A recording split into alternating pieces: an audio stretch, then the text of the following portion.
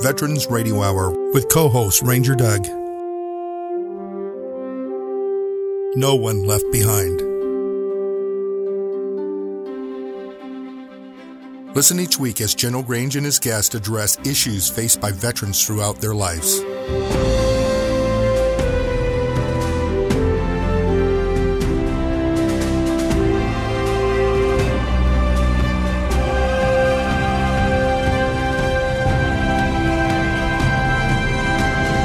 Here's your co-host, Ranger Doug.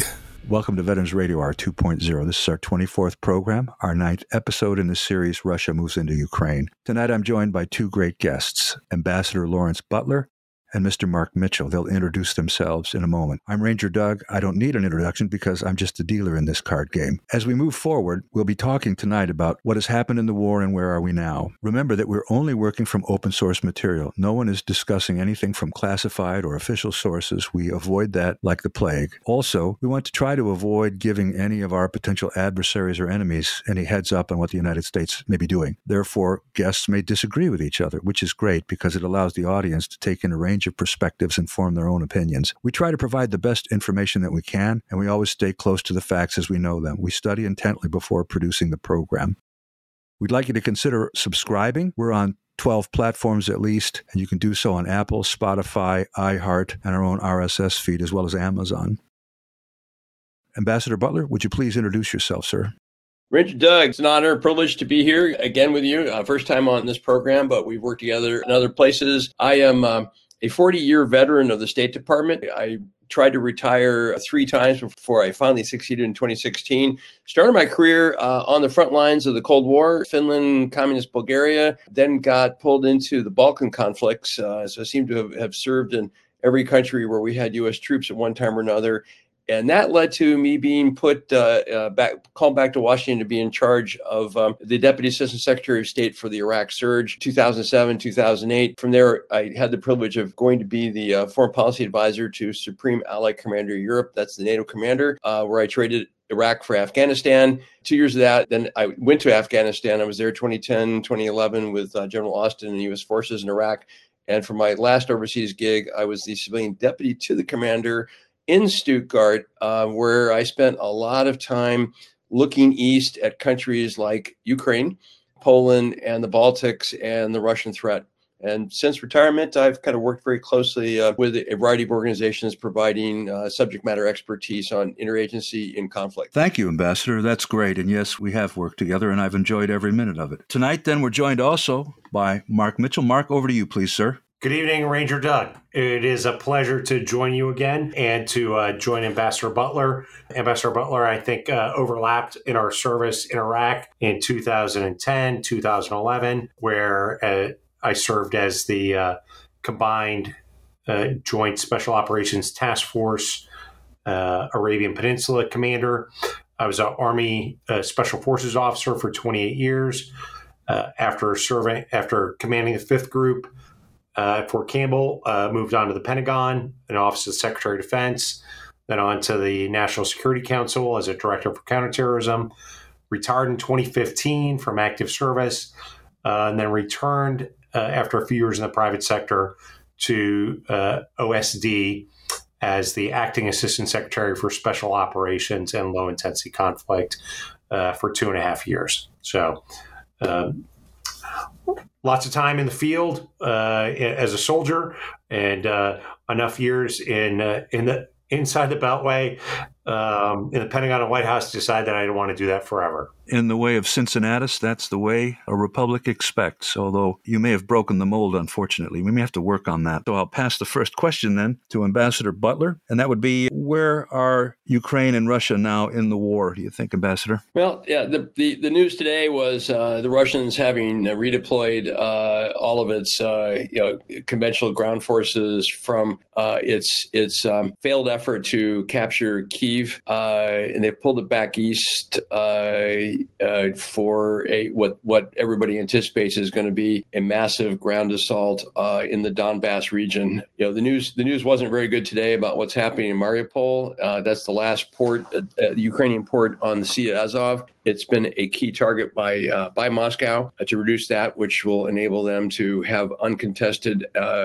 claim to and access to the Sea of Azov, which, of course, as you know, it was a potential threat if you are Russian to their control of the Crimean Peninsula. The Ukrainians have been very, very good about not disclosing their battle plans or how they were planning to conduct their operations.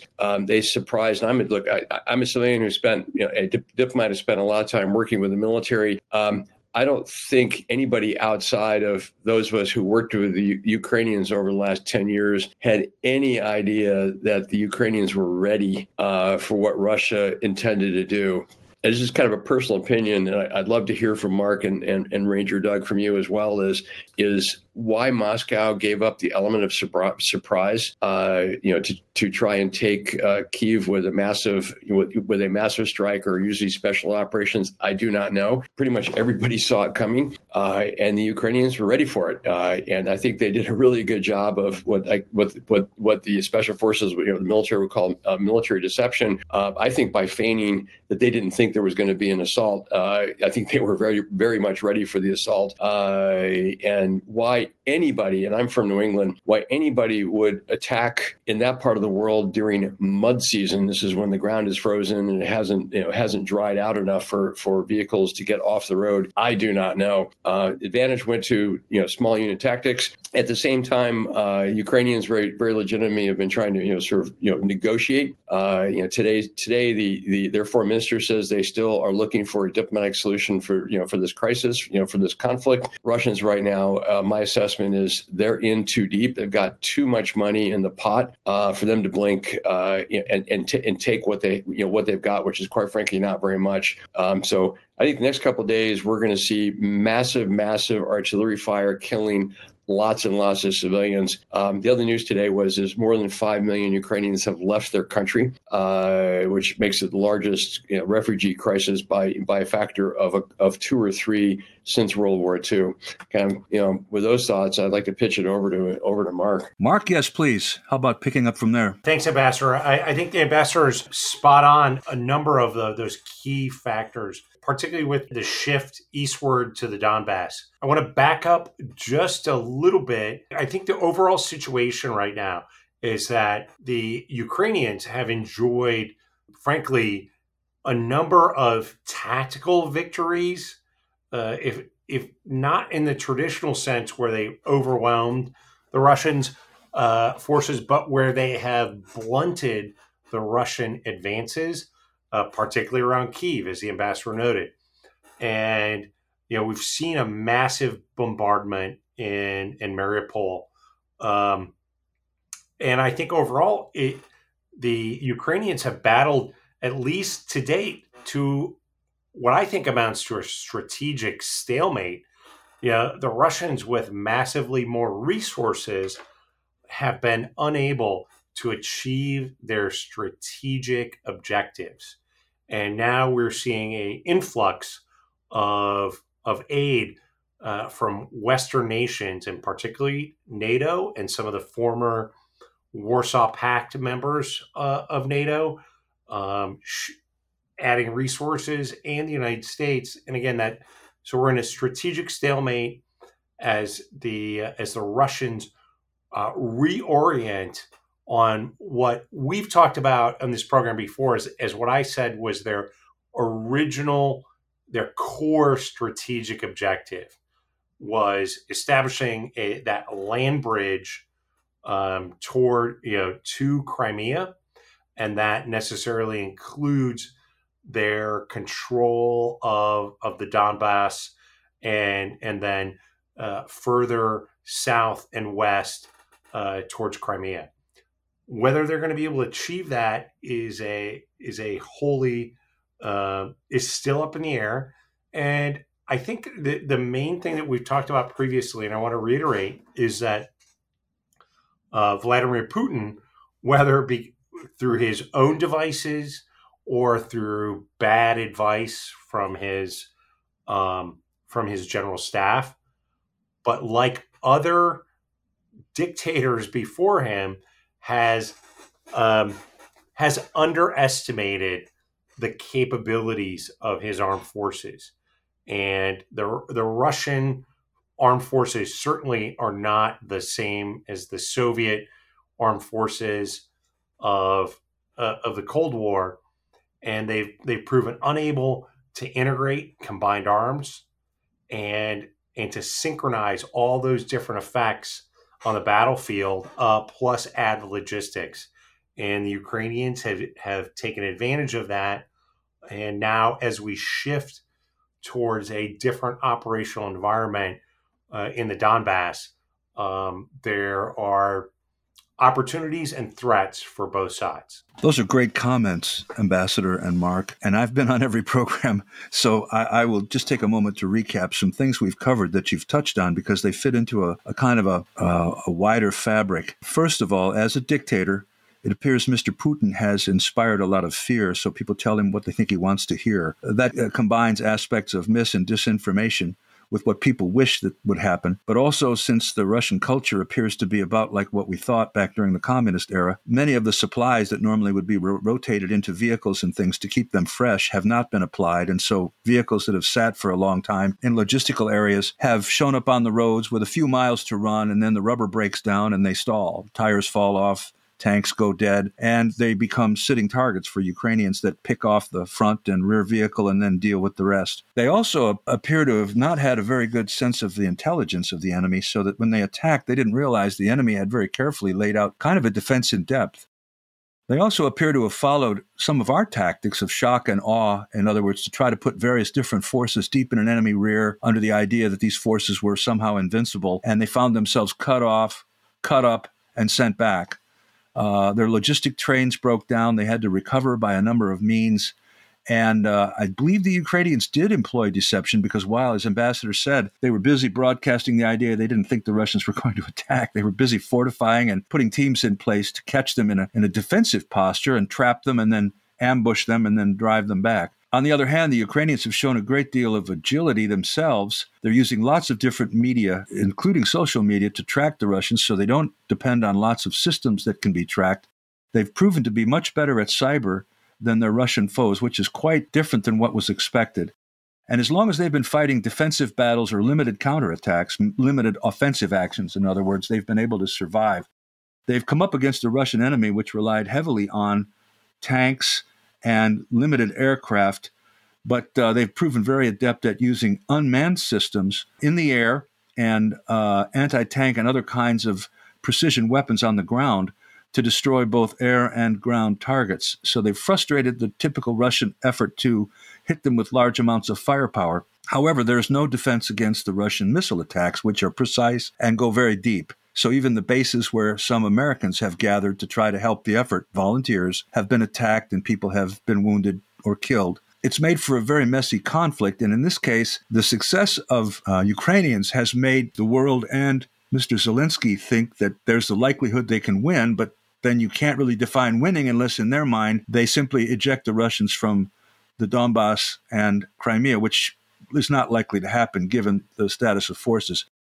Meanwhile, the Russians now appear to have to settle for what they probably should have done in the first place, seizing the Donbass and the land bridge that Mark described, and then moving on from there, solidifying their hold on the Crimea. Whether or not they can gain any more of the Black Sea coast is a question to me. And then likely what Mr. Putin wishes to do is, over the course of time, if he lives, influence the regime in Ukraine to become more friendly to Russia so that he has mostly a friendly buffer state with only some things that are attached to Russia, that area of the Donbass, the land bridge, and so forth. And the reason for the land bridge is, in order to travel from the Donbass to Crimea, one must drive on the eastern side of the Sea of Azov and then go across a long bridge to get to Crimea. Otherwise, one has to drive through Ukraine. So the reason for the land bridge, including Mariupol, is so that they can have a strategic approach on land to Ukraine that is Russian territory.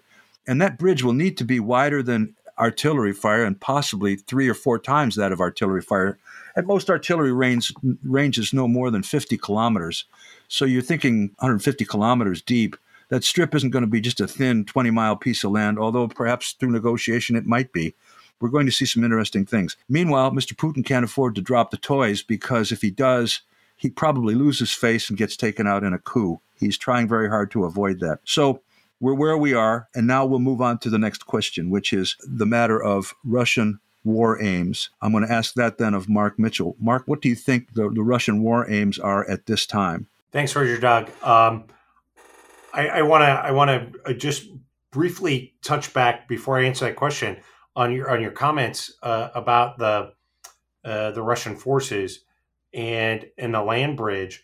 And if my memory serves me correctly, the bridge from the eastern side of the Crimean Peninsula and the Sea of Azov, if you go back several years ago, it had major structural problems, and which I think contributes to the Russians' desire to have a land bridge and not have to rely on a literal bridge to get to the Crimean Peninsula. And I again, going back to my original comments, I do think at this point, Putin's war aims have been reduced. His original war aims were pretty grandiose. I think he envisioned a rapid seizure of Kyiv, a overthrow of the existing government, probably the arrest and incarceration of Zelensky, the installation of a puppet regime, and the incorporation of the Donbass and parts of eastern Ukraine into a Russian-controlled state. And clearly, the seizure of Kyiv has failed. And now I think his war aims, his principal war aim, number one, is to keep control of the Donbass and to establish that land bridge to the Crimean Peninsula. And secondly, to inflict as much political, economic, and humanitarian damage on Ukraine and its armed forces.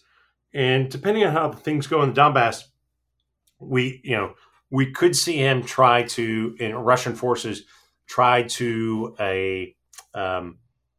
envelop or cut off large numbers of Ukrainian forces east of the Dnieper River and cause a mass surrender.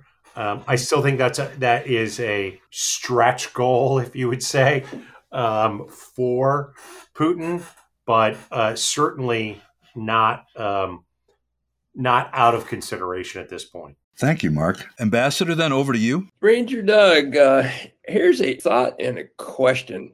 When was the last time that Russia or the Soviet Union had a successful ground campaign? And I don't want to hear Chechnya, because when they were flailing and failing in Grozny, they resorted to basically reducing it to rubble with long-range fires and aviation. Ditto for Syria. You could say Georgia, was very quick. In many respects, resembled the performance of the U.S. forces in Grenada, which was, we won because there was no way the Cubans and Grenada were going to hold out very long. It was this mass, and that's what happened in Georgia. So bottom line, since World War II, Russia, which conducts exercises with each of its four major command areas every year, including Zapad, as recently as September 2021, apparently the Russian military convinced themselves that they were more than capable of deploying large numbers of troops, vehicles, and doing a combined arms assault on things.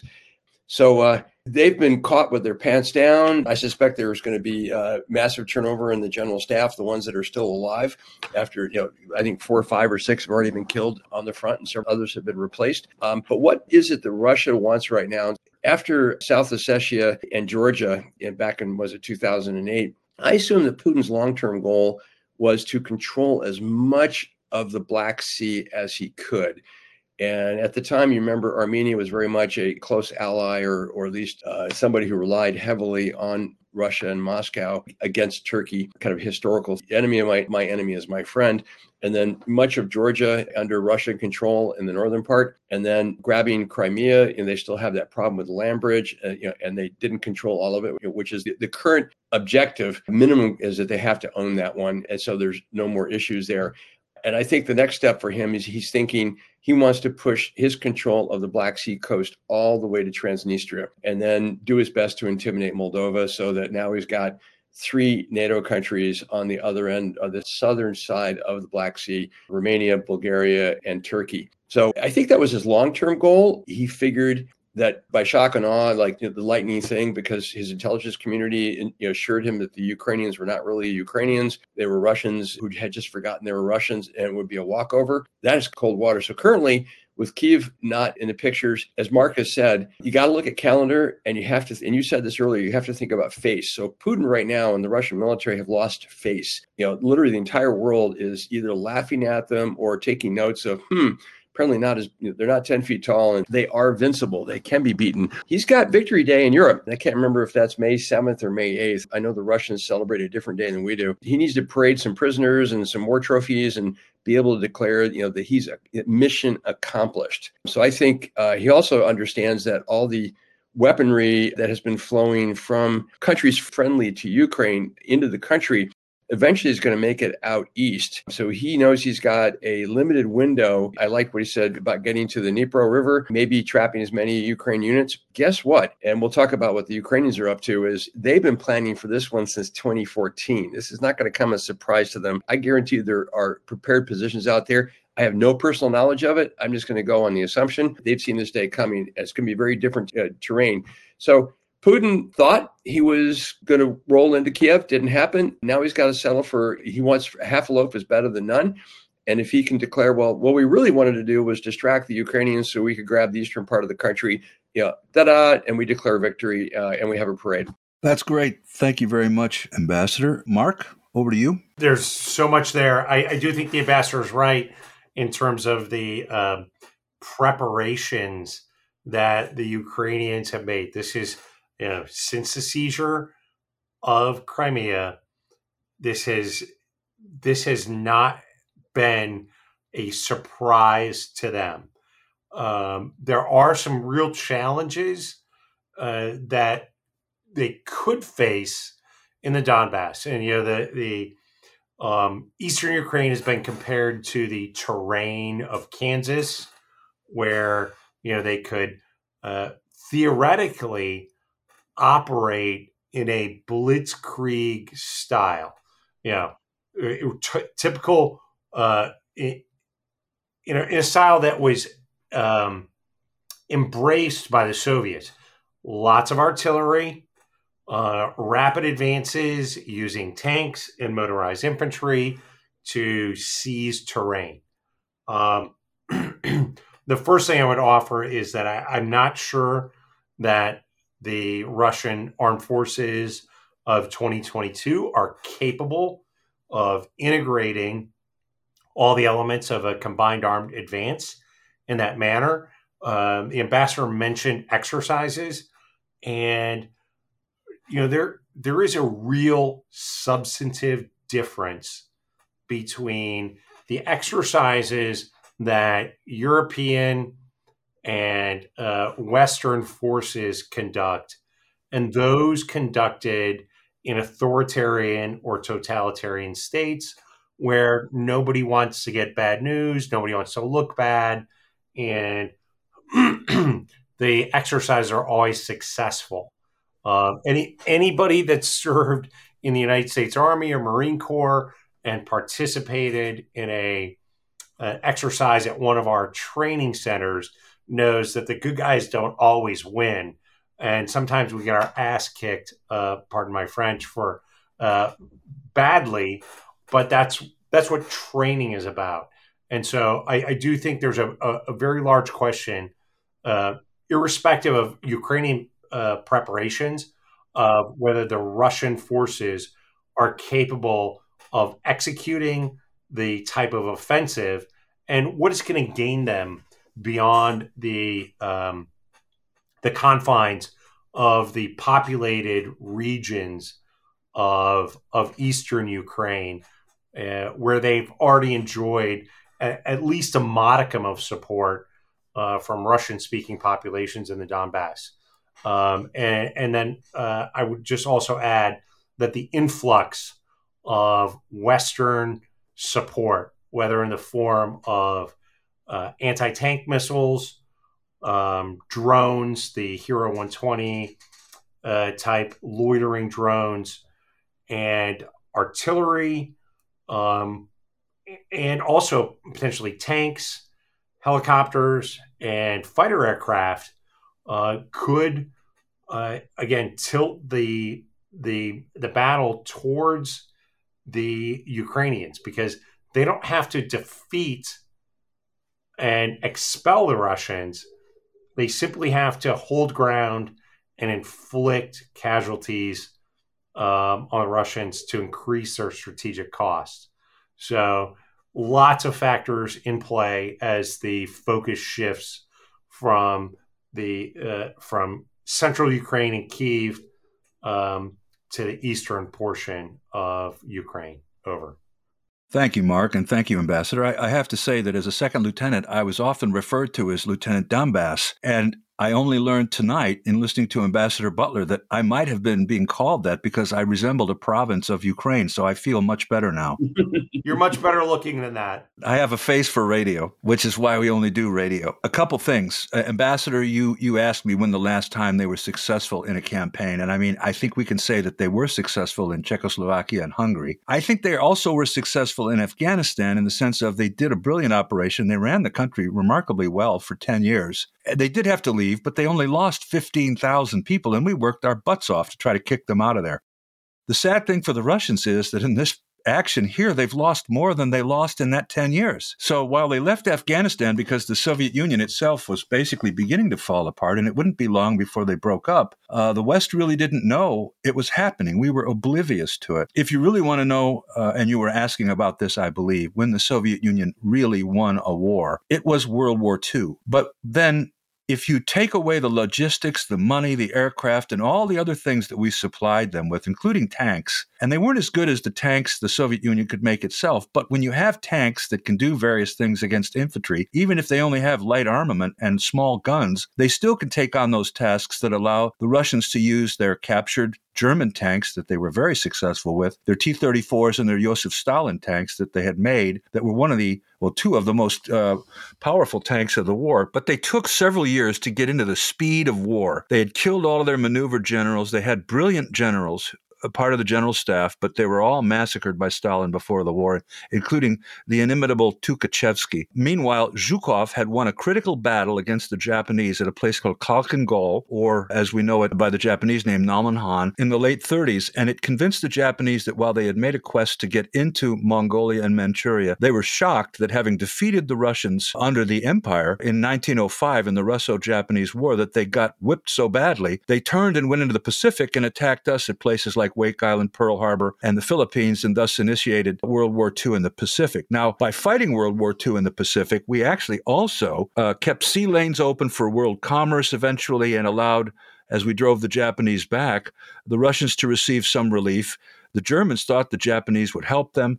We supplied the Russians through many different ports, we, the English, and others, and had their logistics not been kept fresh and new, they'd have had this maintenance problem. But the main thing was Zhukov proved himself to be the absolute best at maneuver warfare. He led the effort to win at Stalingrad. He led the effort to win at Kursk. He pushed through Kursk in Ukraine to lead the effort to take Berlin. And by getting to Berlin first and taking it, they lost several 100,000 men.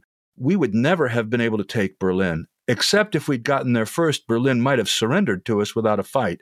It just didn't happen that way. We had got to Berlin. We sat and watched. Then we traded some of East Germany to the Russians to get a slice of Berlin, and that went the way of the war. I predict that some of these things will be seen here. In other words, the trading of certain space to aggrandize the Russians with some of their objectives, but they'll give back some terrain perhaps to Ukraine. But also, the Russians have no Zhukov, and they haven't had the ability to become as a nation, infuriated by the Germans or whomever. They're now attacking someone in their country. The Soviet public is dismayed at the loss of people, but they really haven't got into the swing of the war at this point. So I believe Putin's war aims are, yes, and we've said this many times, secure the land bridge, secure the Donbass, and continue to hold Crimea. Whether he can extend beyond that, I don't know. The key thing is, to me, is Putin acting on his own, or is he acting at the behest of China? Because as Dean Cheng has said on previous programs, it seems that Putin only attacks during or after the Olympics, and twice when Olympics were in China. And there is that possibility then that as China begins to move into the resource-rich Siberia and other places, that it's actually interested in taking pieces of Russia a little bit at a time. And this is something that drives Mr. Putin to try to make a show on the world stage. Well, it hasn't happened. And unless something new happens, I believe, yes, he's lost a lot of face. His aim is to recover what he can and try to hold on, consolidate his power back at home if he can. And that is a question. It's a big question. But the next ruler in Russia will not necessarily be any better, because they'll go through a standard Russian combative aspect to replace Putin, and it may be the person that comes along may be better at certain things. Putin had no military experience. As a KGB officer then, he probably looked at different ways to keep control. He operates through his Siloviki, the people that run his security services, who are also billionaires. And as the richest man in the world, he's watched his fortune be frozen. So there's a lot at stake for him here. So his aims, I think, are, as you say, consolidate, hold, and move into a next phase. And he can always come again, as one of our panelists said last week. He can always come again, and the Ukrainians need to know that. So that ends this round. We'll pause now for a commercial. We'll be back in just a moment. Stay tuned. We'll be right back.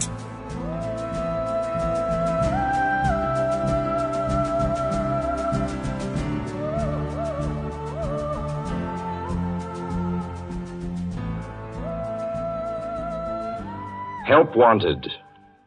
Men, women, and children. Nature of work, hard, monotonous, back-breaking labor. Hours, 75 a week minimum. Pay, few cents an hour. Added inducement, 2 meals a day, including several ounces of bad bread and a cup of thin soup. Don't delay. Apply at once. How'd you respond to a want ad like that, Mr. and Mrs. American working man and woman? You'd laugh, wouldn't you, and throw the paper in the trash basket. Dismiss the whole advertisement as some kind of a joke, but believe me, it's no joke. It's a simple statement of the working conditions that exist today in Nazi Germany and the conquered countries under Nazi rule. It's also an exact statement of the working conditions that will be imposed on you and every member of your family if the Nazis win this war. You yourself personally can stop them from winning, as you know. You don't have to give up your well-paid job to do it. You needn't have to be a soldier or a sailor or an airman or a nurse or a war worker to ensure American victory. Uncle Sam doesn't ask plain, ordinary, hard-working citizens like you to give him anything. All he does ask very seriously and very urgently is that you loan him 10 cents out of every dollar you make. That's all there is to it. Lend Uncle Sam a dime to win this war, and he'll pay you back with interest when he's won it. The easiest, most convenient way to lend him these dimes is to enroll in the payroll savings plan. Just tell your boss to deduct 10 cents from every dollar he pays you and lend it to Uncle Sam in your name. Sign up for this simple savings plan today, and when victory comes, you'll have war bonds in your pockets instead of Axis bonds on your wrists. My father was the best truck driver I've ever known in my life. Like a family tradition. I'm a truck driver myself. I drove around the States with my cat. To be the truck driver, you not just only see where you go, you see the world in the larger perspective. This is a really good time to be in the trucking industry. The dispatchers get good loads for them. The equipment is very new, and then it's very reliable. At GTS Transportation, we make dreams come true by employing truck drivers, dispatchers, mechanics, and many other occupations. Consider joining our rapidly expanding team where we put quality, human dignity, and respect back into the workforce. Contact us by visiting our website at gtscarrier.com or call us at 847-754-4667. That number again, 847-754-4667. VDAC, an online application that helps veterans research and file for their VA disabilities, empowering the veteran to take full control of your claim. Find out more by going to our website, nife.org, and clicking on the VDAC button. Once again, our website is nife.org, and click on VDAC.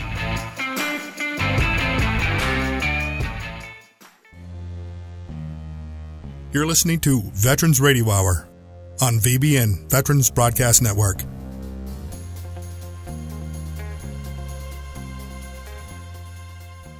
Here's your co-host.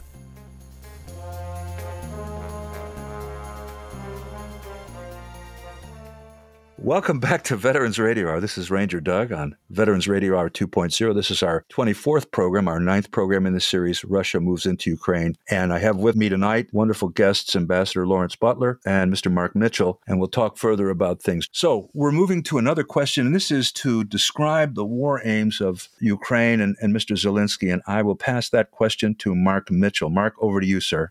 Thanks, Ranger Doug. I want to just applaud your historical analysis and the follow-on to Ambassador Butler's questions about when the Russians have been successful in maneuver warfare, and I think it was very accurate analysis. As we move forward, I think that President Zelensky and the Ukrainians have a renewed emphasis for continuing to resist the Russian offers, particularly in some of the these peace talks, which I think have been frankly more of a kabuki dance. The Russians were not seriously interested in offering anything, and neither were the Ukrainians, except in possibly buying time for humanitarian evacuations. And as time goes on, I think as long as the Ukrainian armed forces remain in the field and remain willing and capable of fighting, I think the Ukrainian government is going to become more intransigent in terms of its willingness to accept anything less than a Russian withdrawal. And that Russian withdrawal may be limited to areas outside the Donbass.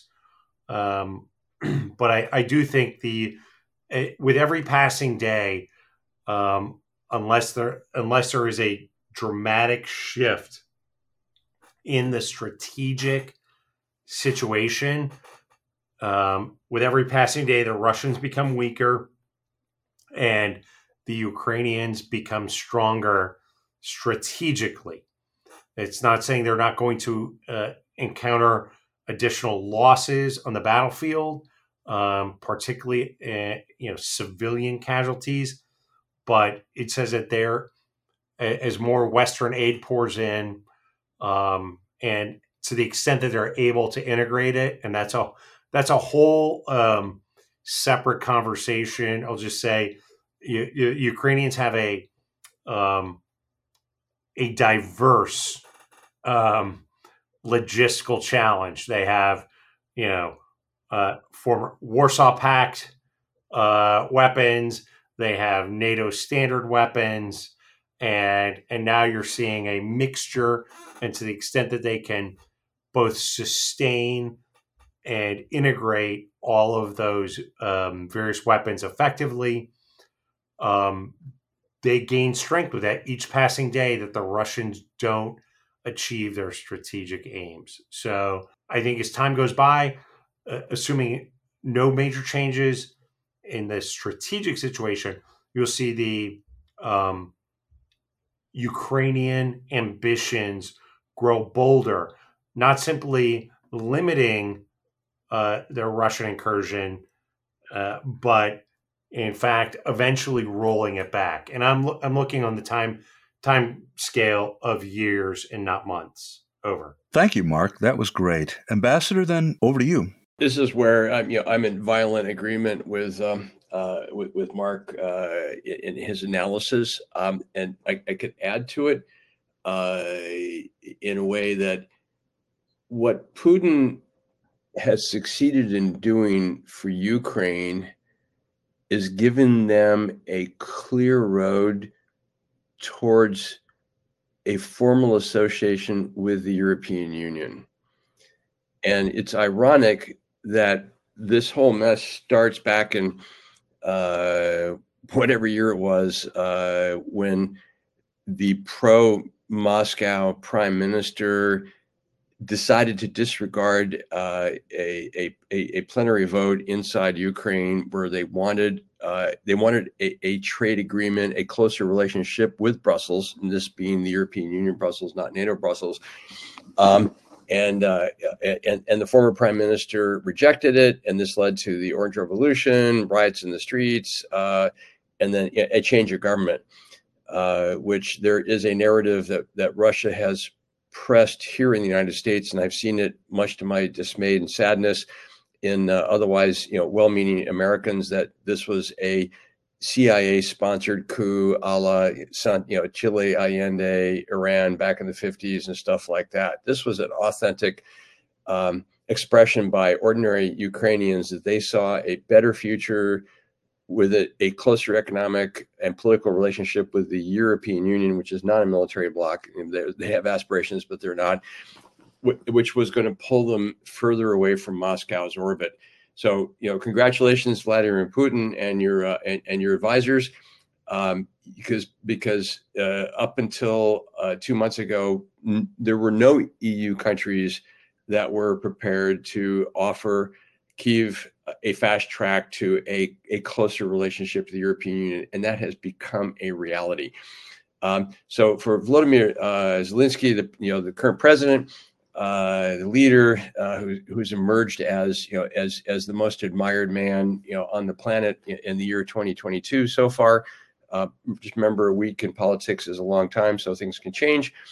Right now, he is attempting to capitalize on that to get the military assistance to sustain his forces, so that in a worst case scenario, as they lose a little bit more of the east, maybe Mariupol is Mariupol is going to go. There's going to be nothing left because the Russians are going to destroy it all. There'll be thousands of dead Ukrainians there, and this will, I'm sure that Kyiv will use the sacrifice to maintain the narrative high ground, which Moscow has ceded to a much smaller and less capable country. Their war goals right now is to fight this to a stalemate. I honestly don't know if they think that if when Russia says, okay, enough is enough, we've gotten everything we came for, and that they decided to declare victory, whether Ukraine agrees and doesn't go on the offensive to try and take back what they've lost. That part I don't know. That's going to be in the back pocket of Ukraine's policymakers and their diplomats. Their prime minister today said, or foreign minister today says, they're still open to a peaceful diplomatic solution. Are they prepared to accept the permanent loss of a third of their country? Finland did in 1945, and I'd actually like to go back to that one and pick up Ranger Doug. You said something earlier about the Russian generals who were all murdered in Stalin's purges prior to World War II. The next purge that came was the generals who failed to conquer Finland in 1940 in the Winter War. And that war, by the way, cost Russia close to 1 million men. Think that one through. A million men died, on the Finnish front. Those guys were taken out and shot, and the ones that and then their replacements are the ones that then Marshal Zhukov and others who took the lessons of, that was a small country prepared to defend every inch of its territory. But Finland, at the end of the day, was overwhelmed by the numbers were against them.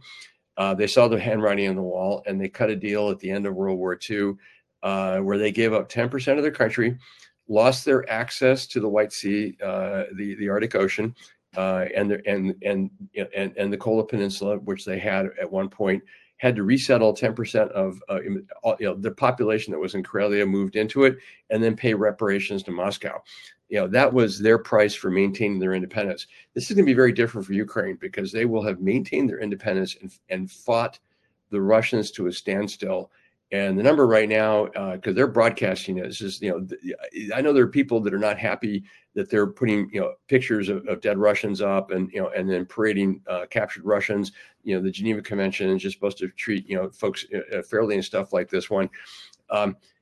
It is possible that the Russians have lost, as you intimated, upwards of 20,000 or more men, which is going to be a major hit on a country that's had a declining birth rate for the last 20 years. Well, thank you, Ambassador. And yes, I agree. If they haven't reached 20,000 yet, because that is a number that's out there, they soon will, because it doesn't seem possible that in the next phase they're going to do it with precision and avoiding their own casualties, nor will they avoid casualties among the Ukrainians. I think at this point, they don't really have, the Ukrainians I'm talking about, any choice but to continue to fight until someone can show both sides an off-ramp. And of course, we'll talk about that when we get to ceasefires and peace discussions in the later phase. But there isn't anyone really available to that right now. I would mention, though, as a matter of trivia, it's not trivial really, but I mean, it's interesting information. The two people we're both very familiar with, in fact, friends in one sense at least, Victoria Nuland and Chrystia Freeland of Canada are both Ukrainian descended. Whether that means anything in this milieu, I'm not sure, but it is interesting to note that these two prominent women, the Deputy Prime Minister in Canada and our own Undersecretary for Political Affairs, whom both of us have worked with before, as many of us do, we feel very excited when something happens in our family's familial homeland. I know my wife is Irish. She gets very exercised about anything about the Irish, including Notre Dame. Moving forward, I don't necessarily think that there will be any real talk of peace until you might call them the benefactors of these two countries, China and perhaps other international organizations, other countries, can convince the two to sit down, because they're really only going to end up with what they had in the beginning. Russia had already occupied these territories except the Strip with proxies. Now it wants to formalize by seizing. Ukraine wants to resist that. There seems to be a developing situation where at some point the world needs to say, you need to stop this because all of us are suffering while you're fighting. I'm not sure that Mr. Zelensky's aims are along that line, but I think of the two, he's probably the most reasonable to accommodate that kind of thinking. And we might see him making some kind of move to which someone in the world is able to talk to Mr. Putin and say, you really ought to think about this, or rather, you better think about this. That's all I have to say in regards to that. We'll take another commercial break, and we'll be back in a few minutes. Thank you, ladies and gentlemen.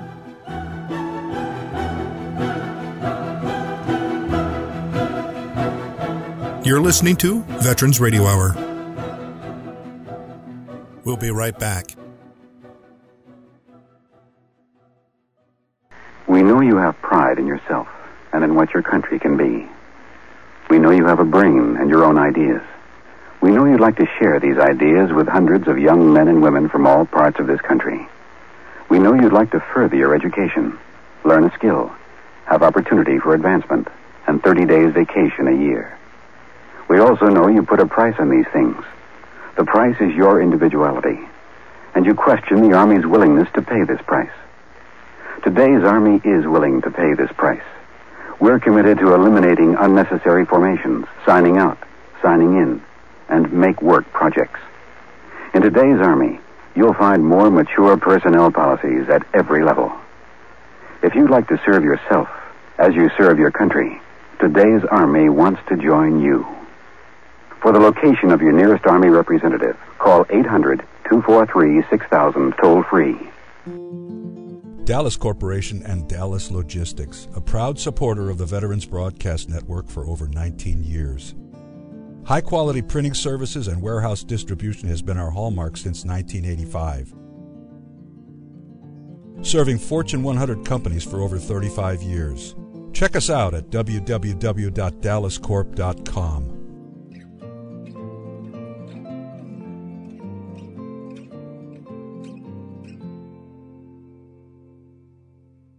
The trucking industry was born by the military during World War I and therefore became the father of the trucking industry. Being a truck driver achieved national attention in the 1960s, when songs and movies included truck driving as a part of the storyline.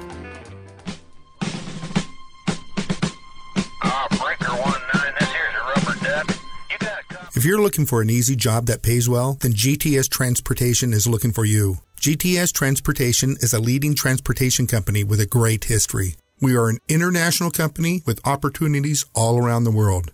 Apply now by going to our website, gtscarrier.com, or call us at 847-754-4667. That number again, 847-754-4667. Apply now and become a part of truck driving history.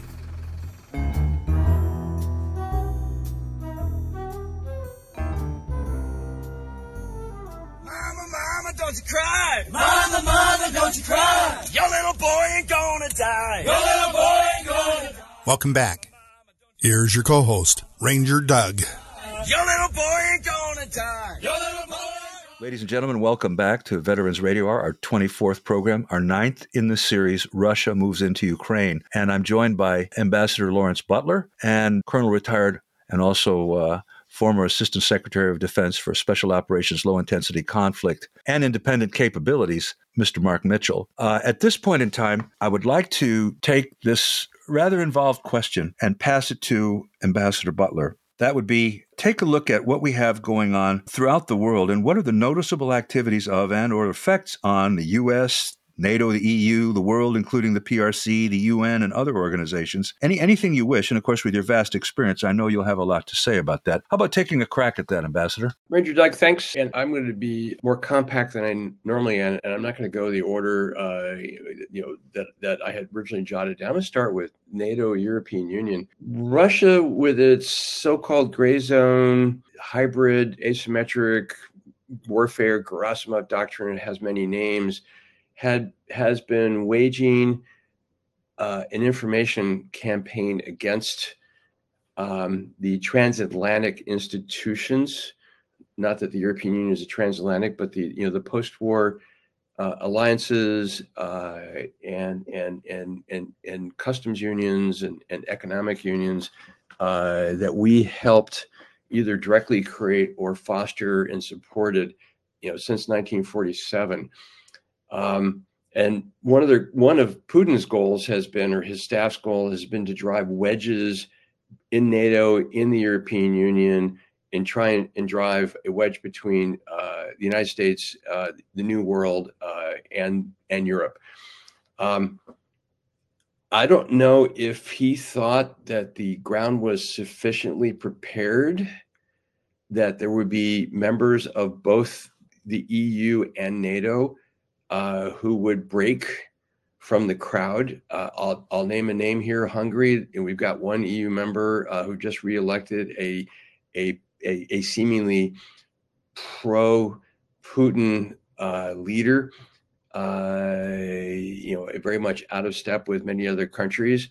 But Hungary stands right now as the outlier, and Putin has had the perverse effect of driving not only into a more cohesive posture, but also causing its members to increase the percentage of their national budgets that they spend on defense. And this has been a goal of the last 3 or 4 administrations that I've been part of, where we constantly are preaching at them, you got to spend at least 2% of your GDP on defense, and very few countries in NATO have achieved that. Kind of Greece and the United States are like the only 2 I can think of. Everybody else has been, and the Baltic countries, everybody else has been well below that. Well, guess what? Now everybody is spending money on stuff that I think Russia does not want them spending money on. The European Union has closed ranks because now they're dealing with an influx of 5 million refugees. And they're providing, they're probably the main source of humanitarian assistance, and they're fast tracking a relationship. I don't think that Ukraine's ever going to be a full member of the European Union, but they'll have associate status, which is going to be like the next best thing. So it's kind of like, okay, congratulations, you succeeded in helping the UK leave the European Union, and you have a couple of sort of countries that are, shall we say, somewhat sympathetic to Putin for whatever reason, nationalism or something like that one. But everybody else is just kind of like, yep, that's it. We got to put our we got to put our dukes up, and we got to keep our eye up because the wolf is out there prowling. It didn't go away. So that was a major boon, which is going to help us big time. I think on the U.S., our slow disengagement on defensive side from Europe that I witnessed my time when I was in Stuttgart. The First Armored Division left Germany and went back to the United States. They're down at Fort Bliss now in Texas. We had like 2 brigades that were left on the continent, plus airplanes, plus some Marines, plus some special operations folks. But basically, we were literally fading to black in terms of our presence, our boots on the ground inside Europe. Well, that's turned around dramatically. It already in the last administration, in response to some of the things that Putin was doing vis-a-vis the Baltics. Now we're back, and this is going to be, for how long, I don't know. But again, if I'm Putin, I'm thinking, oof, I didn't intend for that to happen. I may grab the eastern part of Ukraine, but I'm now going to have to lick my wounds and, hope my generals can figure out, how to improve their next performance. But then worldwide, and I know you and I have talked a lot about China and Beijing and Xi and their how things will eventually sort out between 2 countries who do not have demographics going in their favor. The PRC's population growth is going to peak pretty soon, and it's going to start declining and getting old very, very quickly. There's an economic factor there that's interesting, but the rest of the world. 4 years ago, Putin was basically, he was the cock of the walk. He was the rooster. He showed the Middle East that they could count on him to keep them in power. Assad is still the head of, the president of Syria, despite everything, because Russia came in and held it for him. Whereas, we have a reputation in the United States of, walking away if we don't like a country's abuse of human rights or going away from democracy. We'll punish you. We'll pull aid or we'll pull troops out or something like that. So Russia, the partner you can count on. The United States, maybe not so much, depending on what happens in your own country. But that narrative has changed. If there was a country in the Middle East or Latin America or out in maybe Asia who was thinking that, partnering up with Russia is really going to help us maintain control or dominate our region, wow, you need to start thinking twice. Maybe the Wagner Group can go out in the desert of Mali and murder, 300 to 400 people and get away with it. But if you're talking about the Russian military, maybe not so much. So I also wanted to throw out something else, or something that I would love to hear Mark's and your opinion on. I'm a student. They're all sitting around the ring taking notes about how the combatants are doing. And with Russia, we've all been taking notes, for a while about, the stuff they did in Syria, the stuff they did in Chechnya, how they went into Crimea, their failure to take Kiev. They're all taking notes. But the one thing we haven't talked about were the failure of Russian weapon systems in Nagorno-Karabakh, and the rise of the role of drones as being able to negate. S-300s were killed by Turkish-built drones that they sold to the Azerbaijanis.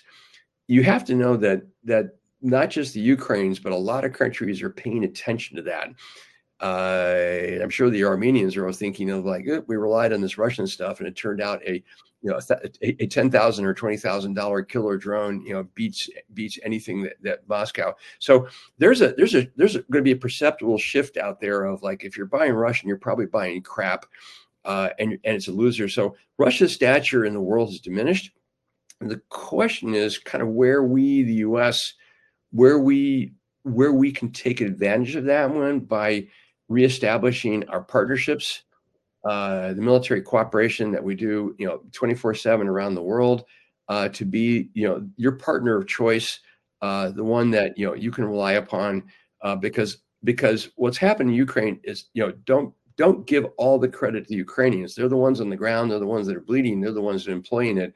But they got a lot of help from NATO in training over the last 10 years.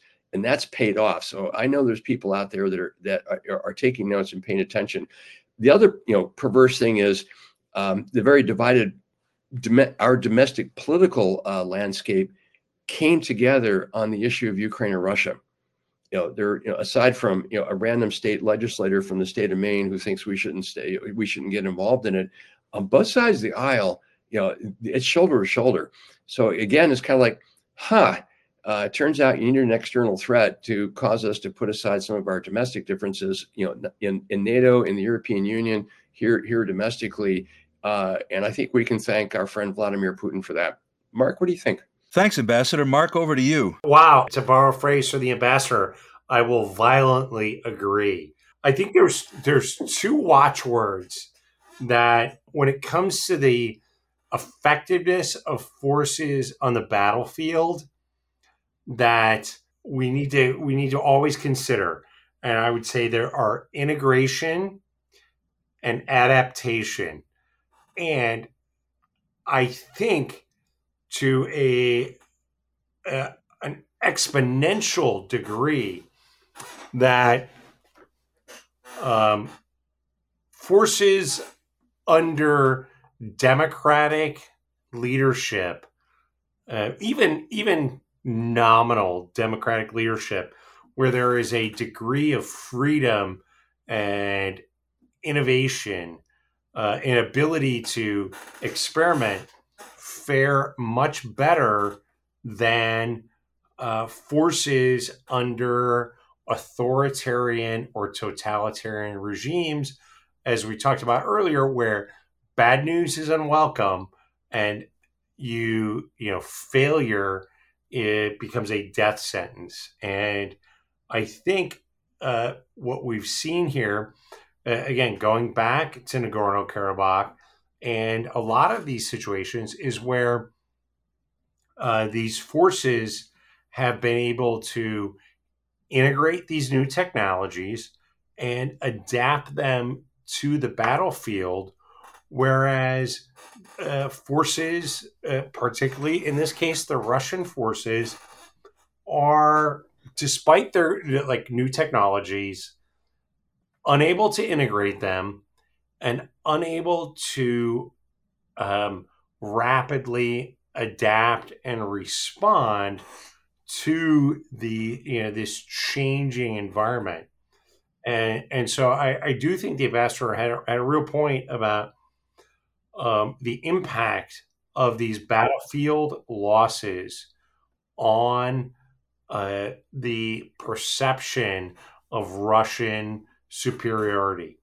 And in the end, you can have the greatest technology in the world, but if you don't have men and women on the battlefield who can apply it effectively and sustain it, you're never going to get there. And we saw in Syria with the tremendous losses inflicted on Wagner Group and their Syrian proxies, that the American forces were and our Syrian partners were much better equipped to deal with the challenges on this dynamic battlefield. And I think that's a lesson that anybody who's really paying attention to what's happened should recognize with the Russians, that free citizens are much more capable of dealing with it.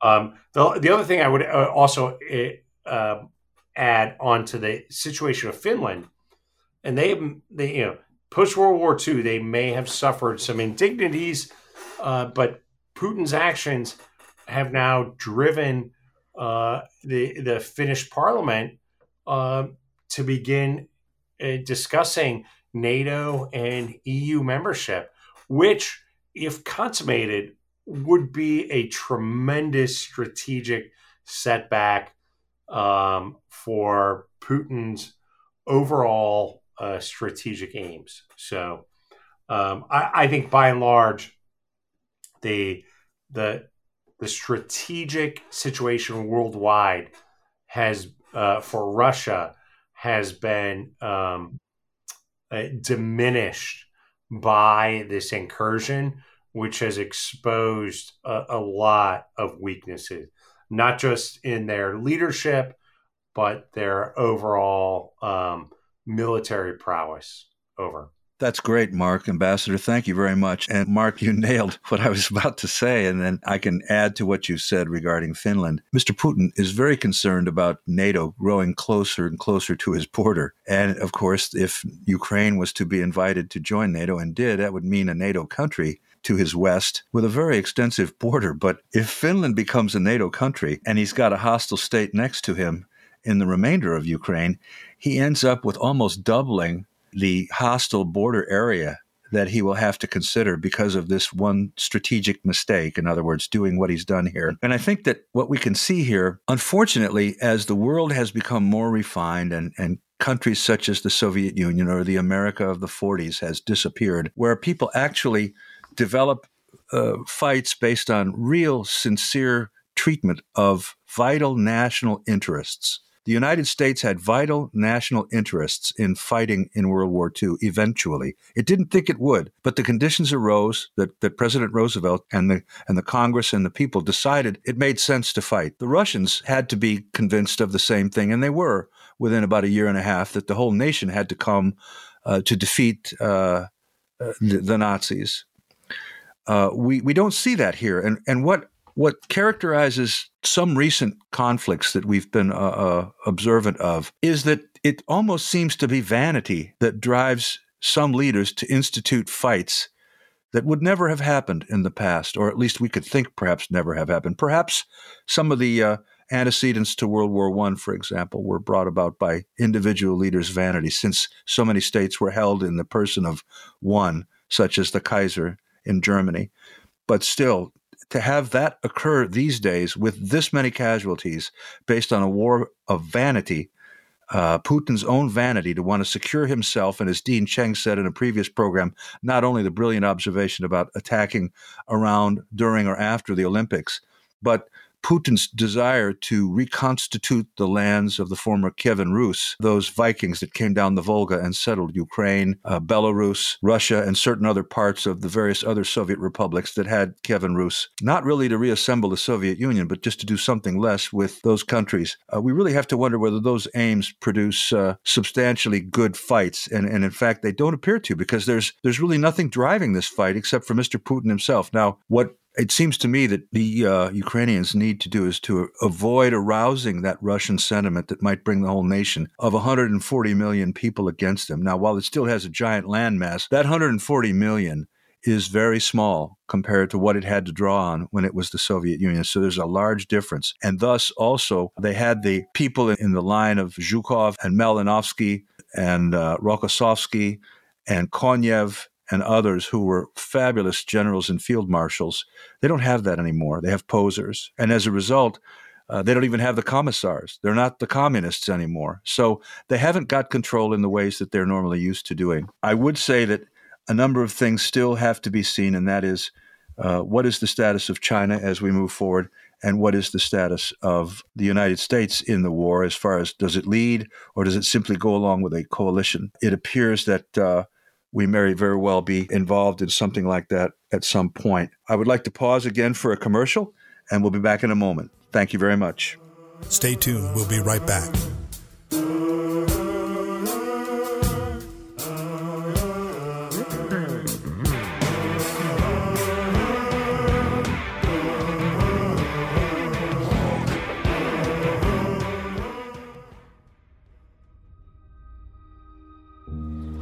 I was 16 years old, and my father allowed me to go. I was just turned 17 at the time. I was 16. I was 15 years. When they came to us, they were frightened children and had to be made into soldiers. Well, boys, here it comes. We're in the pictures. I gave every part of my youth to do a job. There was a job to be done, and you just got on and did it.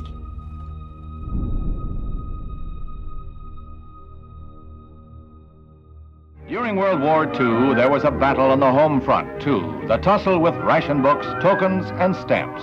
Supplies were short, and everything from shoes to gasoline was doled out. No stamps, no soap. Every cut of meat carried a certain point value, and many times stamps were more valuable than money. And rationing proved that the American people had vivid imaginations. The Office of Price Administration was swamped with fantastic tales from people who claimed they faced disaster without an extra allotment of this or that. Headaches were many. Housewives had a problem keeping track of stamps, and businessmen sought clerks and other help in vain. My father was the best truck driver I've ever known in my life, like a family tradition. I'm a truck driver myself. I drove around the States with my cat. To be the truck driver, you not just only see where you go, you see the world in the larger perspective. This is a really good time to be in the trucking industry. The dispatchers get good loads for them. The equipment is very new, and then it's very reliable. At GTS Transportation, we make dreams come true by employing truck drivers, dispatchers, mechanics, and many other occupations.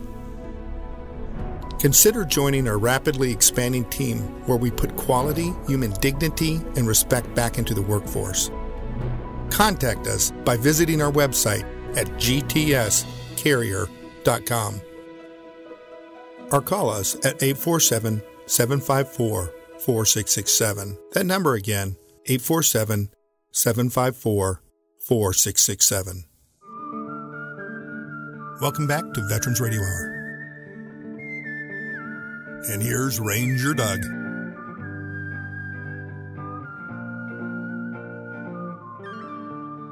Ladies and gentlemen, welcome back to Veterans Radio Hour. This is our 24th program, our 9th in the series of Russia Moves into Ukraine. Tonight, I'm joined by Ambassador Lawrence Butler and Mark Mitchell, a former Army colonel, recipient of the Distinguished Service Cross in Afghanistan, as well as a former acting Assistant Secretary of Defense for Special Operations Low Intensity Conflict, 28 years in the Army, a good friend.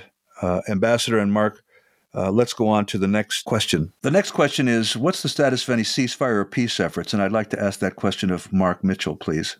Thanks, Ranger Doug. My gut says that the ceasefire discussions and anything else related to it, they're simply tactical discussions at this point. What is going to allow the largest amount of civilians and, to get out of the battlefield and reduce the casualties. But at the same time, the Ukrainians have an interest in not completely abandoning areas for the Russians to move in and seize. And I think it's significant that none of the defenders in Mariupol chose to accept the Russian ceasefire agreement.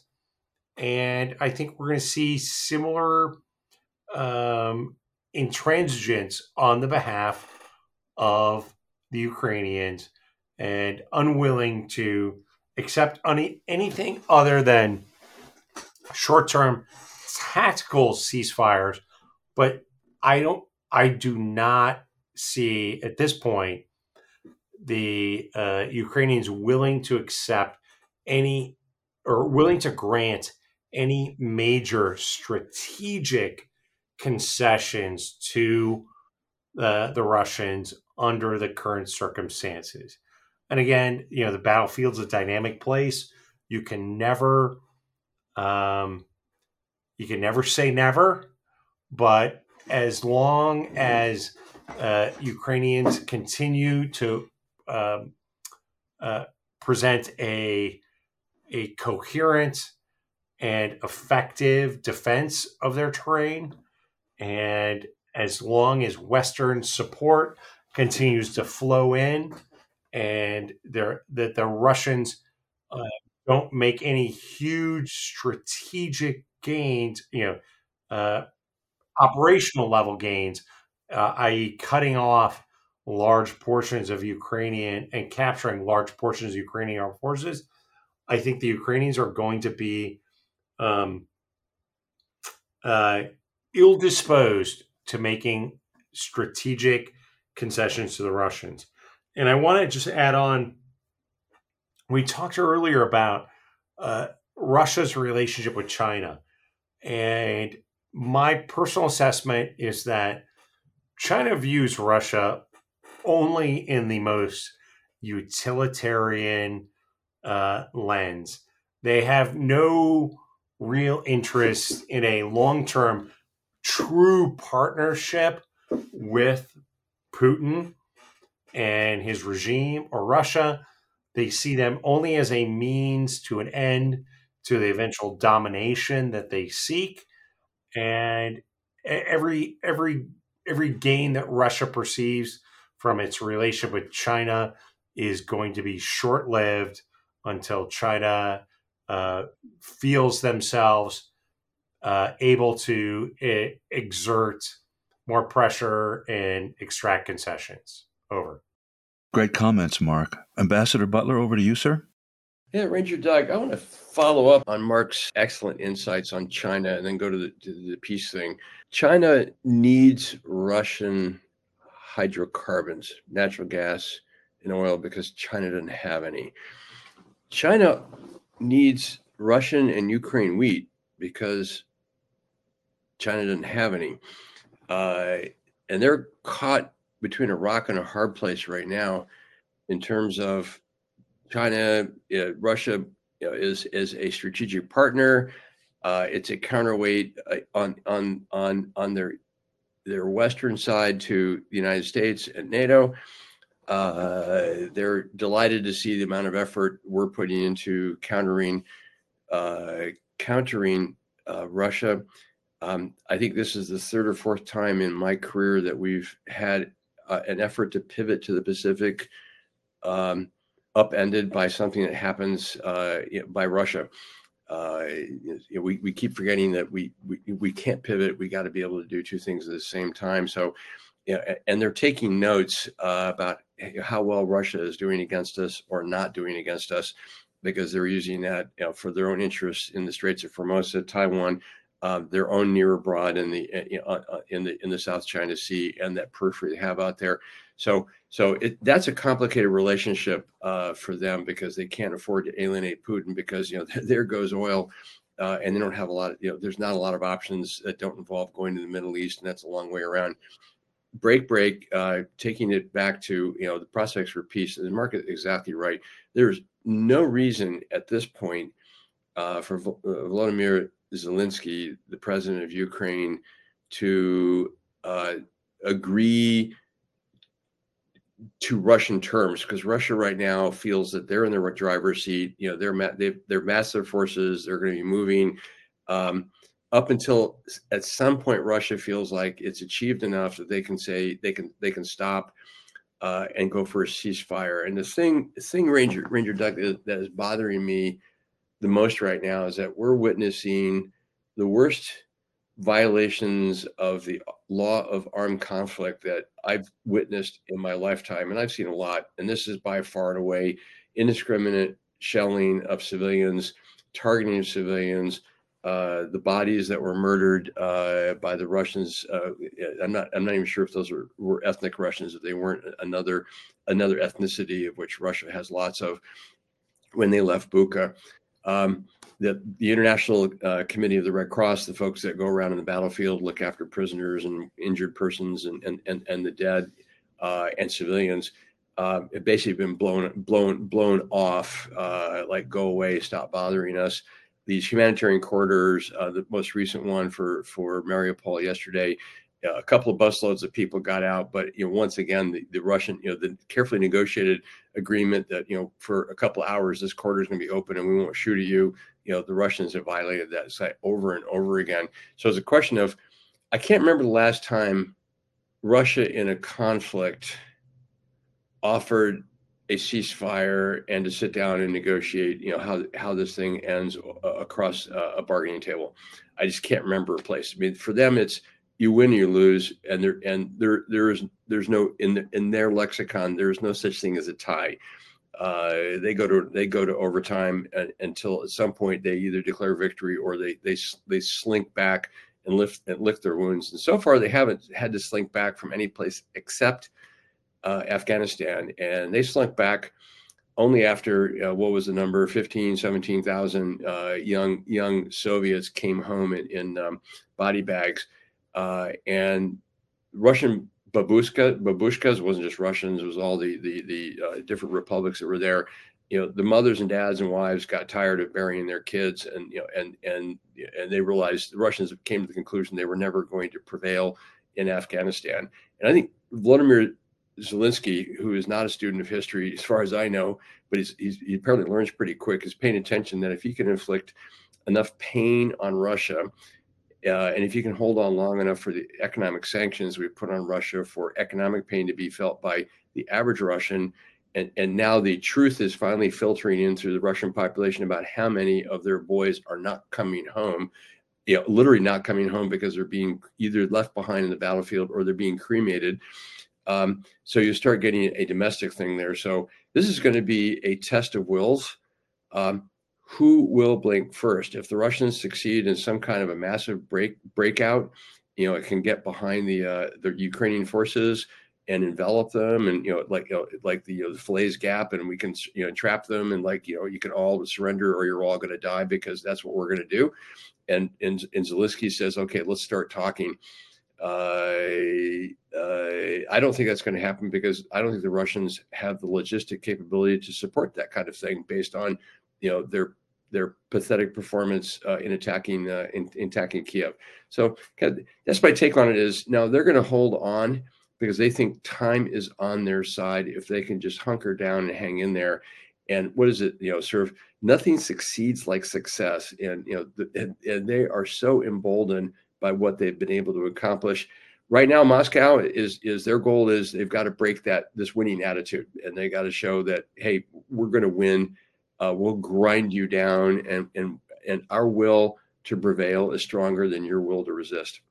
Over. Great comments, Ambassador, and I agree with what you're saying. I think, in fact, we're going to have to wait till the next phase opens to see anything that might point a way toward an agreement. And a lot of that is based on whether the Ukrainians have the same success in the next phase as they've had in the first phase. In other words, if the Russians have to try some offensive actions and the Ukrainians have established themselves so that they are able to attrit the Russians significantly. As I said, they lost 15,410 years in Afghanistan. They're at least at that now. They're going to be double that soon. And we will find out that eventually, if they lose in this second phase, there's the likelihood that there will be changes in the Russian leadership. Not necessarily Mr. Putin, but he would have to replace some of those that are principal assistants in the Siloviki. And he's also been taking after some of his oligarchs. And we may very well find that those changes create some disunity that results in other changes. But I don't see anything really changing the landscape right now, simply because, and I did say I thought we would see some kind of talks within 30 days of a few programs ago. But that was before we were able to see the Ukrainian success that drew. And I made the comment at the time that just as no plan survives first contact with the enemy, no analyst survives first contact once the war starts. And you'd be wise to couch your terms. By the same token, I'd like to throw one thing back at you, just to ask your opinion on this, because we've heard a lot of discussion of it, but it hasn't been covered much in the press since it was announced. The strategy of escalate to de-escalate. What would you think would be the chances of Mr. Putin's use of special weapons to create some kind of inflection point, changing the nature of the war, or at least of the perception of the war? Ambassador, over to you.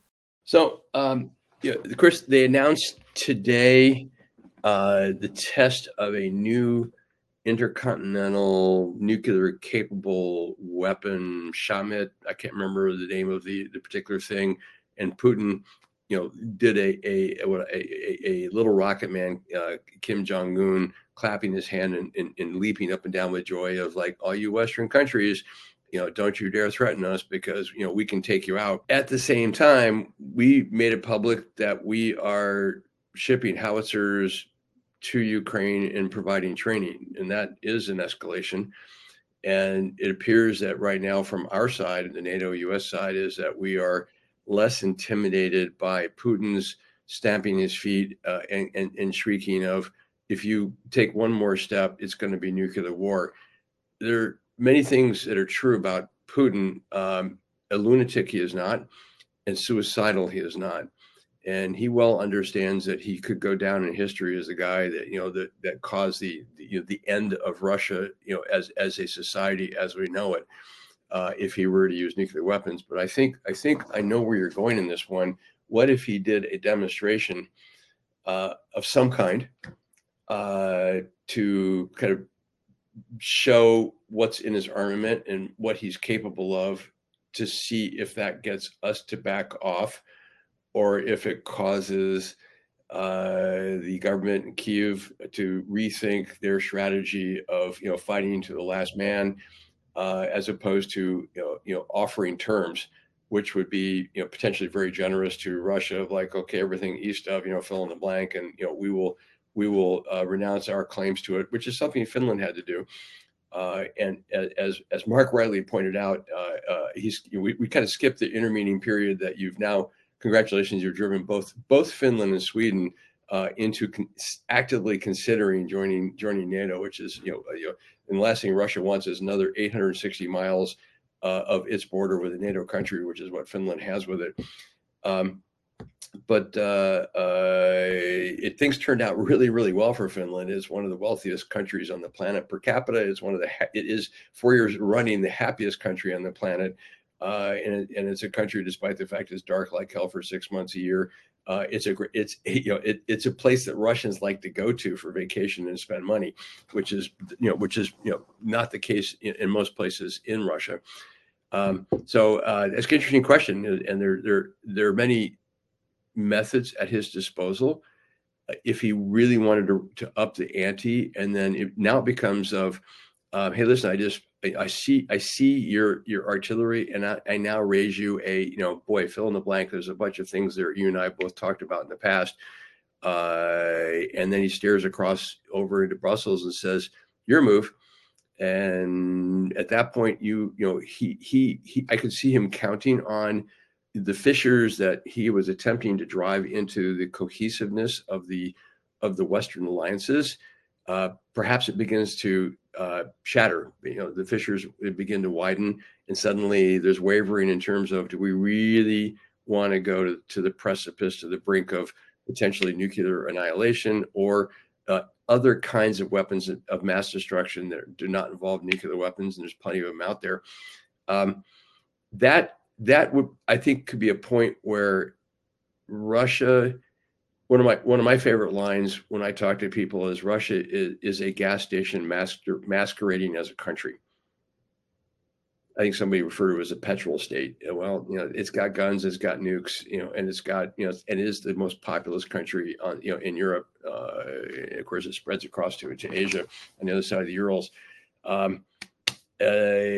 Does he really want to go there? Because Russia is like forever going to be a pariah state, and Russians are going to be pariahs, and they're going to be confined to their borders. And boy, when the Soviet Union fell apart and the Warsaw Pact fell apart, boy, the Russians came pouring out to see what was on the other side, and they liked what they saw.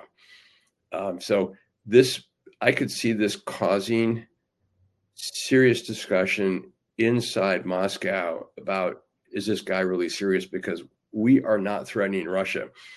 But if Russia did something really, really stupid, we wouldn't have many choices. I don't know. What do you think? I think that most Russians understand that NATO is really defensive, but they're being told otherwise. I do believe that since Mr. Putin has used radioactive weapons and chemical weapons to eliminate enemies, polonium and Novichok meaning new kid, the very potent, better than VX binary weapon that was used in London, as well as was polonium used in London and other places. He's announced he really doesn't care about what weapons he uses, and so therefore he's theoretically crossed the threshold. I would say I don't look for the use of chemicals necessarily, because he doesn't really need to, but the use of a nuclear weapon as a demonstrator, burst perhaps over the Black Sea or something like that, and at high altitude, so it does no damage. But just saying, look what I can do, and I'm going to do it to you next, would probably create, obviously, quite a flurry of activity. So Again, I'm not suggesting that to Mr. Putin, but it's one of those things he's announced, and I think that there's the possibility we might see that. Mark, you for a comment on that one? Thanks, Richard. Doug. My gut says that the ceasefire discussions and anything else related to it, they're simply tactical discussions at this point. What is going to allow the largest amount of civilians and, to get out of the battlefield and reduce the casualties. But at the same time, the Ukrainians have an interest in not completely abandoning areas for the Russians to move in and seize. And I think it's significant that none of the defenders in Mariupol chose to accept the Russian ceasefire agreement. And I think we're going to see similar intransigence on the behalf of the Ukrainians and unwilling to accept anything other than short-term tactical ceasefires. But I do not see at this point the Ukrainians willing to accept any or willing to grant any major strategic concessions to the Russians under the current circumstances. And again, the battlefield's a dynamic place. You can never say never, but as long as Ukrainians continue to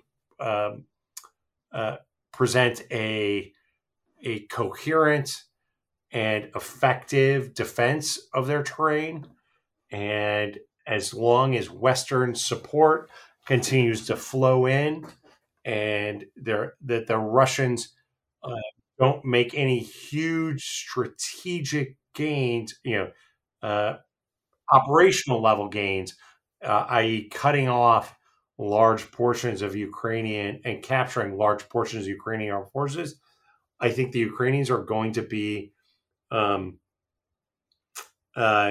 ill-disposed to making strategic concessions to the Russians. And I want to just add on, we talked earlier about Russia's relationship with China. And my personal assessment is that China views Russia only in the most utilitarian lens. They have no real interest in a long-term true partnership with Putin and his regime or Russia. They see them only as a means to an end to the eventual domination that they seek.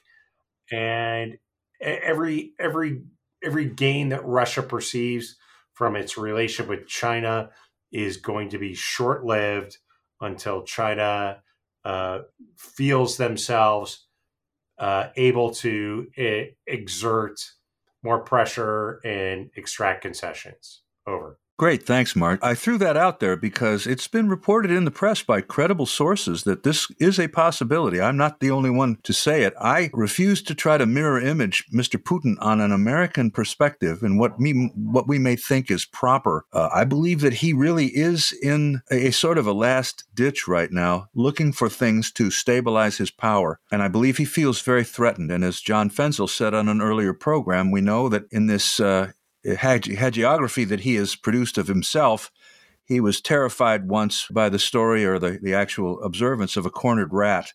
And there are those who have said that he resembles one of those. I'm just laying that out there because I do believe that the ability of the nation itself to cross the boundary of using those weapons does remove some barriers that you and I observe. I would never want to trigger anything.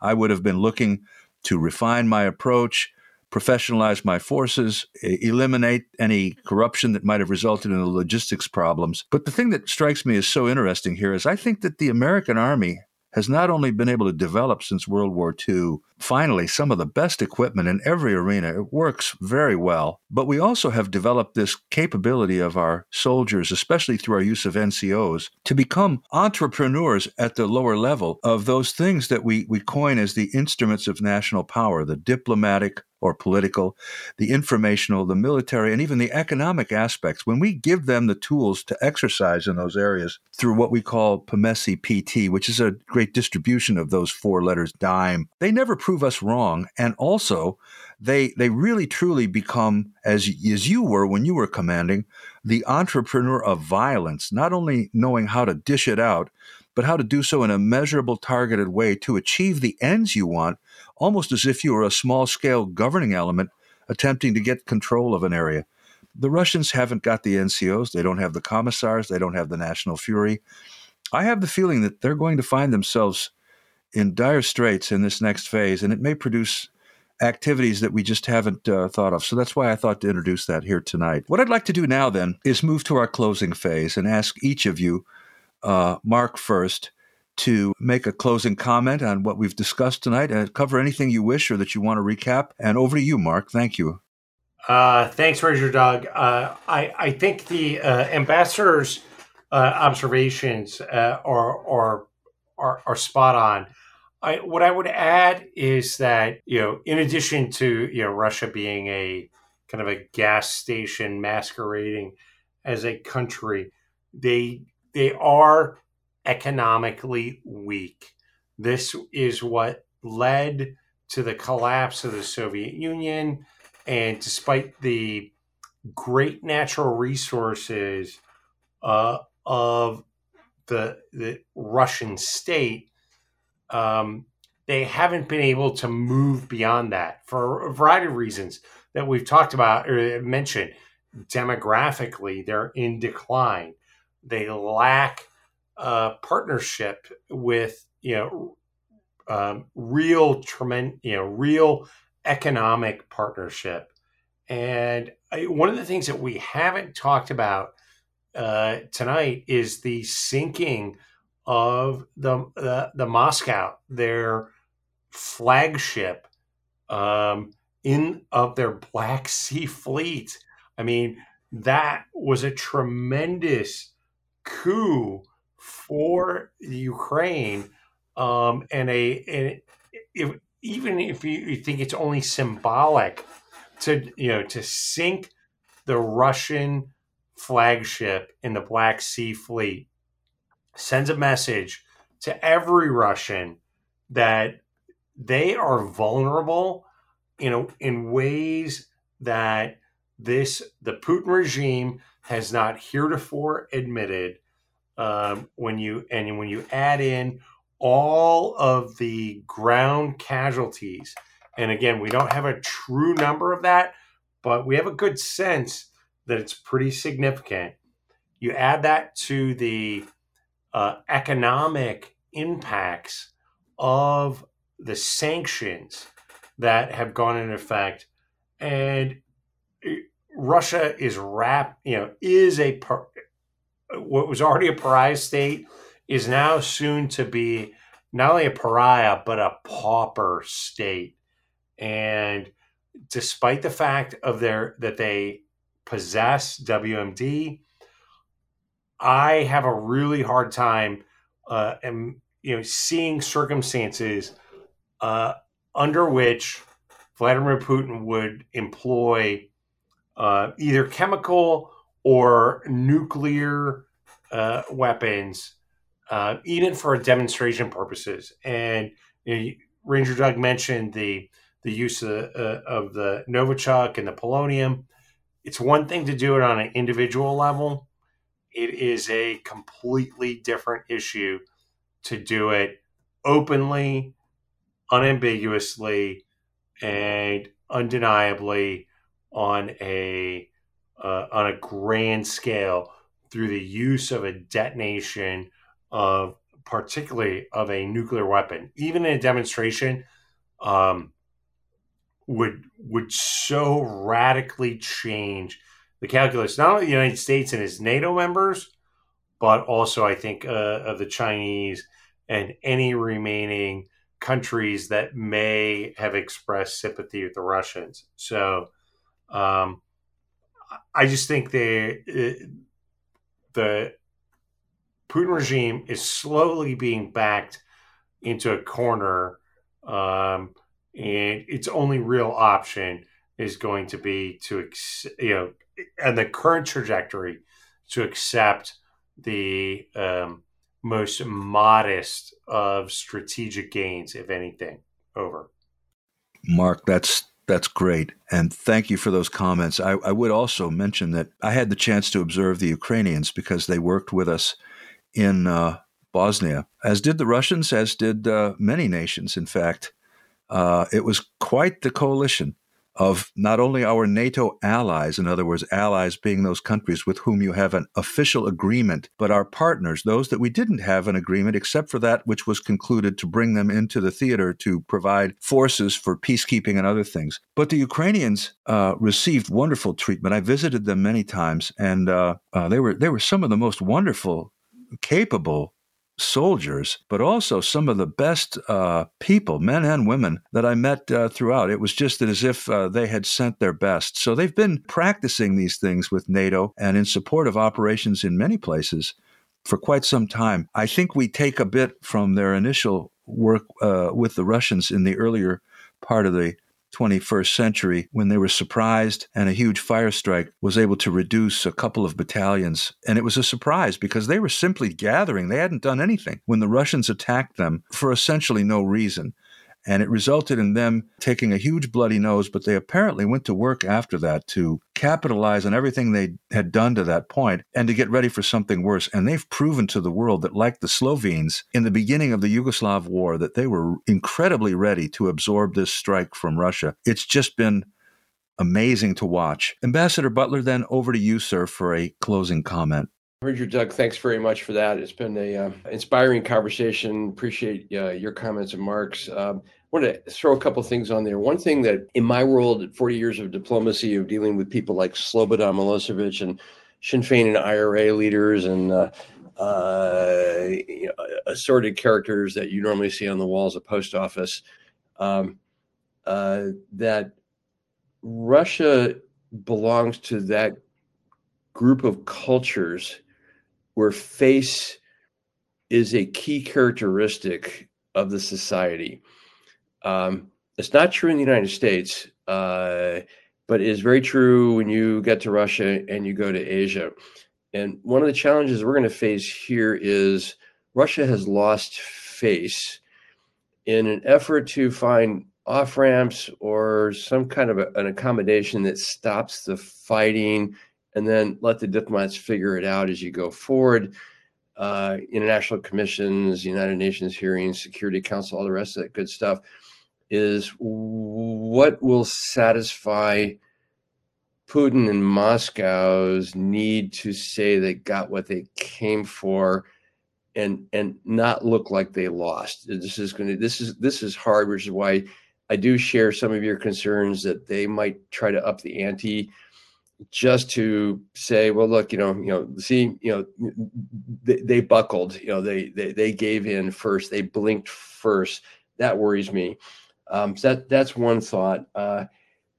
On the NCO piece, that was I would agree and this is my experience of the time I spent in Ukraine, the biggest contribution that the NATO partners gave Ukraine was helping them transform their military to an NCO, non-commissioned officer-led corps, with the concept of commander's intent. Russian military does not have that, which is why generals are getting killed on the front lines, because they don't have NCOs. They need to be in the front line to tell their troops what to do, because the troops, and we saw those interviews of the Russian troops that were captured, they didn't know where they were. They didn't know why they were there. They hadn't been briefed. They hadn't been led. They fell apart. While we were talking, something popped up on my screen that there are intel reports right now that Chechen fighters who were brought up to Ukraine were believed to have killed Russian soldiers who refused to fight. So maybe this is Putin's answer to how to motivate his his conscripts who signed up for 1 year, and by the way, their year is up really soon, who aren't willing to fight. Well, guys, you can either fight, or we don't have commissars anymore, but we have Chechens who are worse. That's kind of an interesting thought.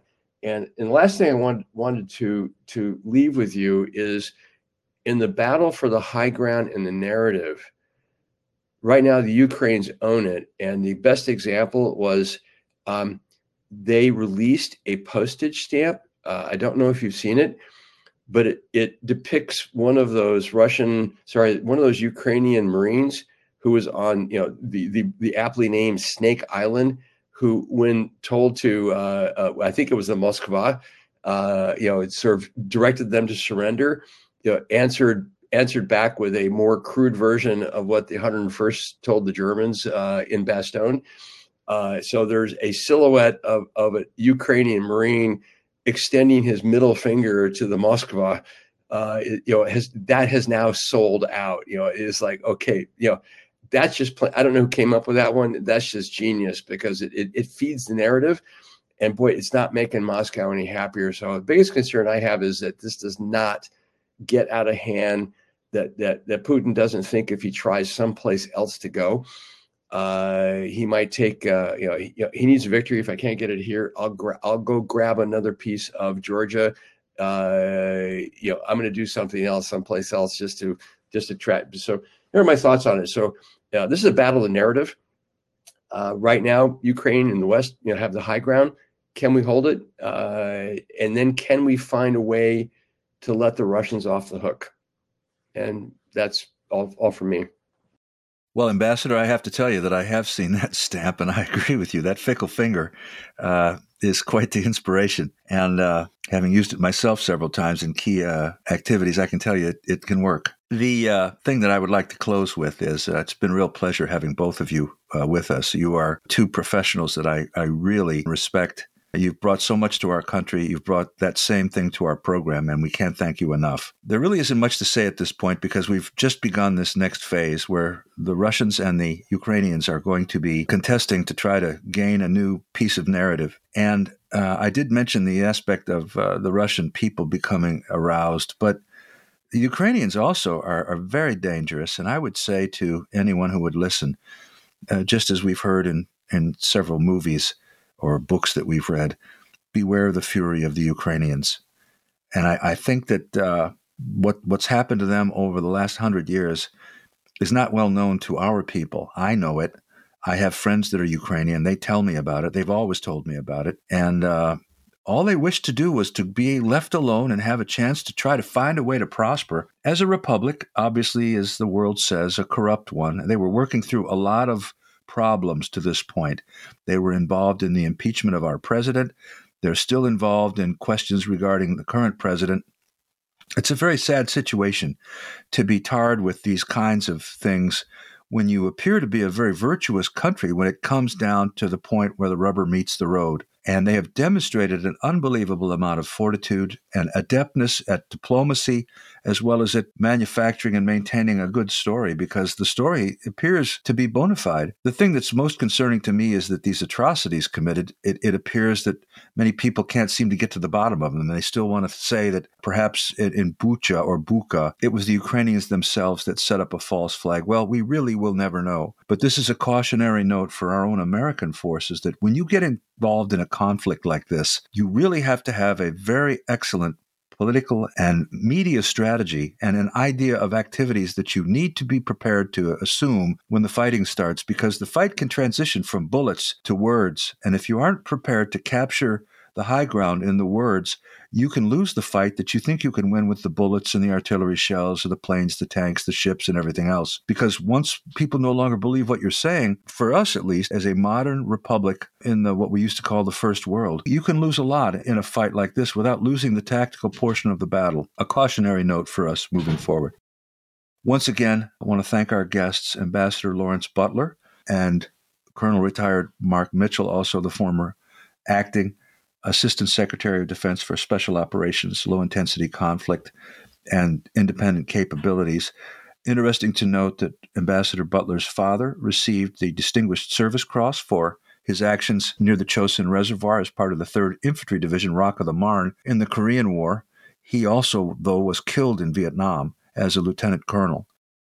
Mark Mitchell, coincidentally, received the Distinguished Service Cross, our second highest award in the Army. It's called the Navy Cross in the Navy and the Air Force Cross in the Air Force. The CIA has its own award of a similar nature, but received that for actions at the Kali Jangi prison in reaction to the seizure of that prison by over 400 Afghans and others, Al-Qaeda's and so forth, the place where John Walker Lind was recovered and where Johnny Michael Spann, the original CIA officer killed at the beginning of the war, was killed in action. Great men emerged from that conflict. I know several, and Mark Mitchell is one of those. Thank you again for listening. Please, if you have an opportunity, we're on 10 platforms. You're welcome to subscribe. That way you receive the podcast every time it comes out. We're on places like Spotify, Amazon, iHeart, Apple, our own RSS feed, and we're generally out around 6 o'clock Central on Saturday nights. So look for us then. We also have another program hosted by our friend Patrick Scroggin, medically retired Army aviator, warrant officer, who's grievously wounded in Iraq in an air crash in his own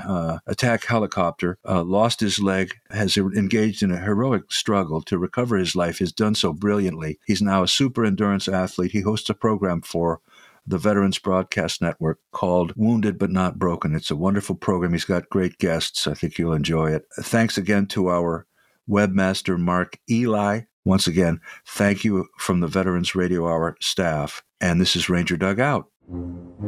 Thank you for listening to Veterans Radio Hour. Veterans Broadcast Network, bringing you shows like Veterans Radio Hour, Wounded But Not Broken, and Roll Call. No one left behind.